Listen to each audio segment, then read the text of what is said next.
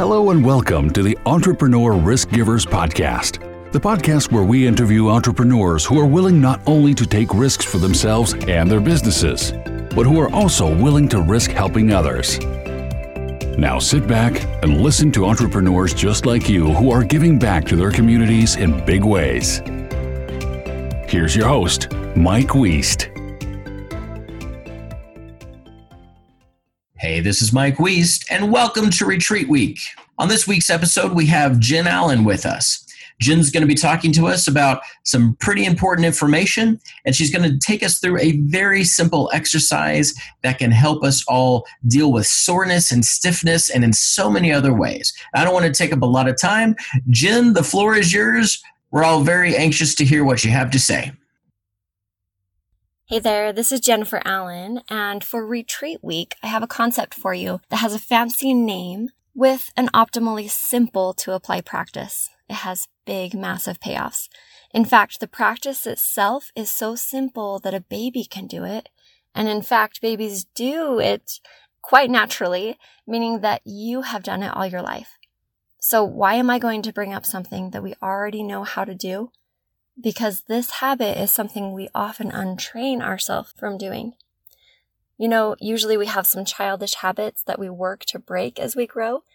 Well, this habit is one that we let go of naturally, and yet we're so much better off if we retain it. We untrain ourselves from doing it due to lifestyle or the rush of our lives, and even our choice of furniture can have an effect.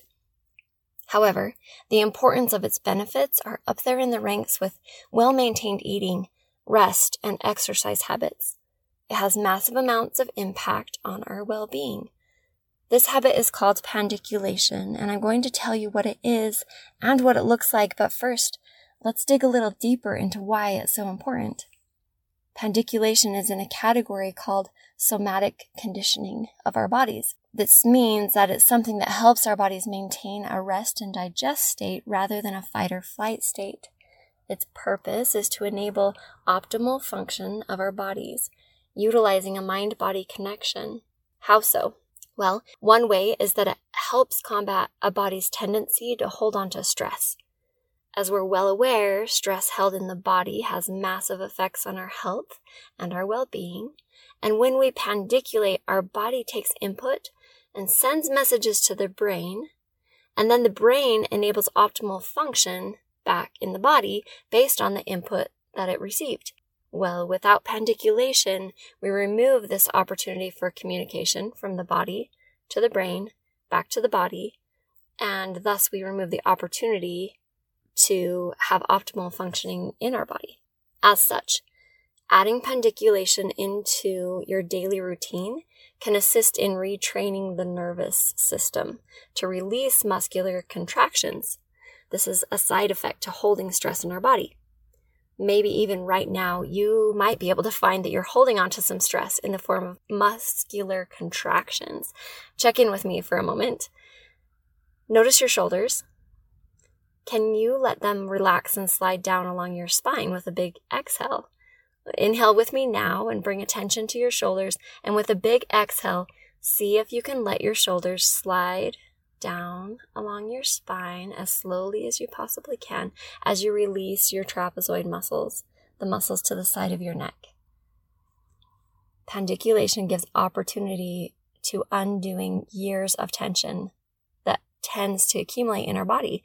We don't even notice we're holding on to so many areas, yet it's a place where stress is holding on.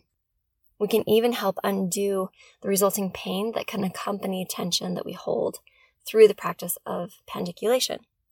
Well, fortunately for you, as I mentioned, this pandiculation practice that I'm going to teach you is something that I'm only reminding you of as you've done it thousands of times.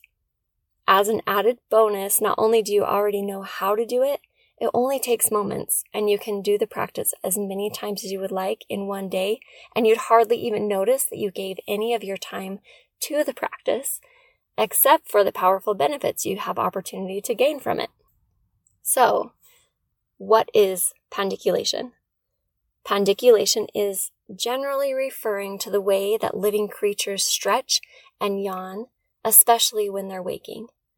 The beauty of the act of stretching and yawning naturally when we wake and throughout the day is not only giving our body a stretch and awakening the body to be prepared for optimal action and movement, it also contracts the muscles as well. So the action provides stretch and constriction of your muscles, but for the purpose of sending a message. It's checking what is going on in your body. It's checking what is still holding on to tension from maybe the day before or weeks before, sending that message to your brain, and then the brain sends messages back to the body to allow those over time and with practice to relax the entire body. Think about cats, dogs, and human babies.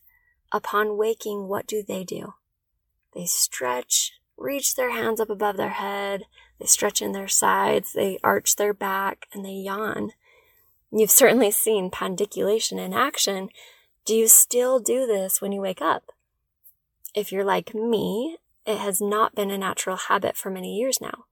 I suspect that I worked this fantastic natural stretch and yawn out of my habits in my years of teaching myself to dutifully wake up to an alarm. I prided my 5th grade self with my ability to jump out of bed quickly and be awake and alert right away.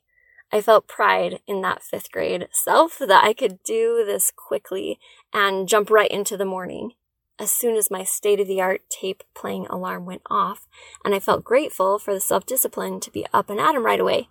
While this has served me well over the years in many ways, I'm grateful to know what an opportunity it is to add pandiculation back into my life in order to enable an important aspect of optimal function for body and mind. Another reason why pandiculation can sometimes be curbed is our furniture choice, as I mentioned before. We, as we're babies, are in a crib and we can stretch and reach our arms above our head, but in our furniture choice, our bed choice, if we reach our hands above our head when we're still laying down, which is oftentimes when pandiculation most naturally takes place is right upon waking, but we oftentimes reach above our head and we would hit a wall or a headboard.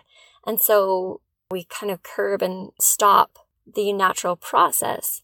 If you can relate to the fact that you have decreased or stopped a habit of pandiculating, your muscles are at risk of becoming more and more tight, which can result in increased pain, poor posture, limited movement, and over time, a breakdown of the structure of the body. Take advantage of one of the body's optimal and incredible methods of self-maintenance and gift yourself with this gift of a major self-healing method. Give your body a chance to naturally release tension that tends to accumulate over time. Give pandiculation a try. To start this practice, as I mentioned, oftentimes when we wake up, if you don't have a luxury of a king-size bed all to yourself, then you may need to sit up first, just recoil your arms into your sides, and then with a yawn, reach your arms up, up, up, up, then out, and then slowly release down. Arching your back can help. As many muscles as you can engage as possible. Just give it a go. Let your body do what it naturally does and let it be big. Let your yawn be big. Let the movements be big. Practice with it. Be intuitive with it. And for more opportunities to expand your pandiculation exploration and practice, you can stay tuned to the Risky Givers Facebook page for upcoming videos. Enjoy the practice. Thanks for listening. Don't forget to subscribe on iTunes or wherever you find your podcasts, and join the conversation on social media at Risky Givers. Also, check out our website, riskygivers.com. This has been the Entrepreneur Risk Givers Podcast with your host, Mike Wiest. Hope to see you next time.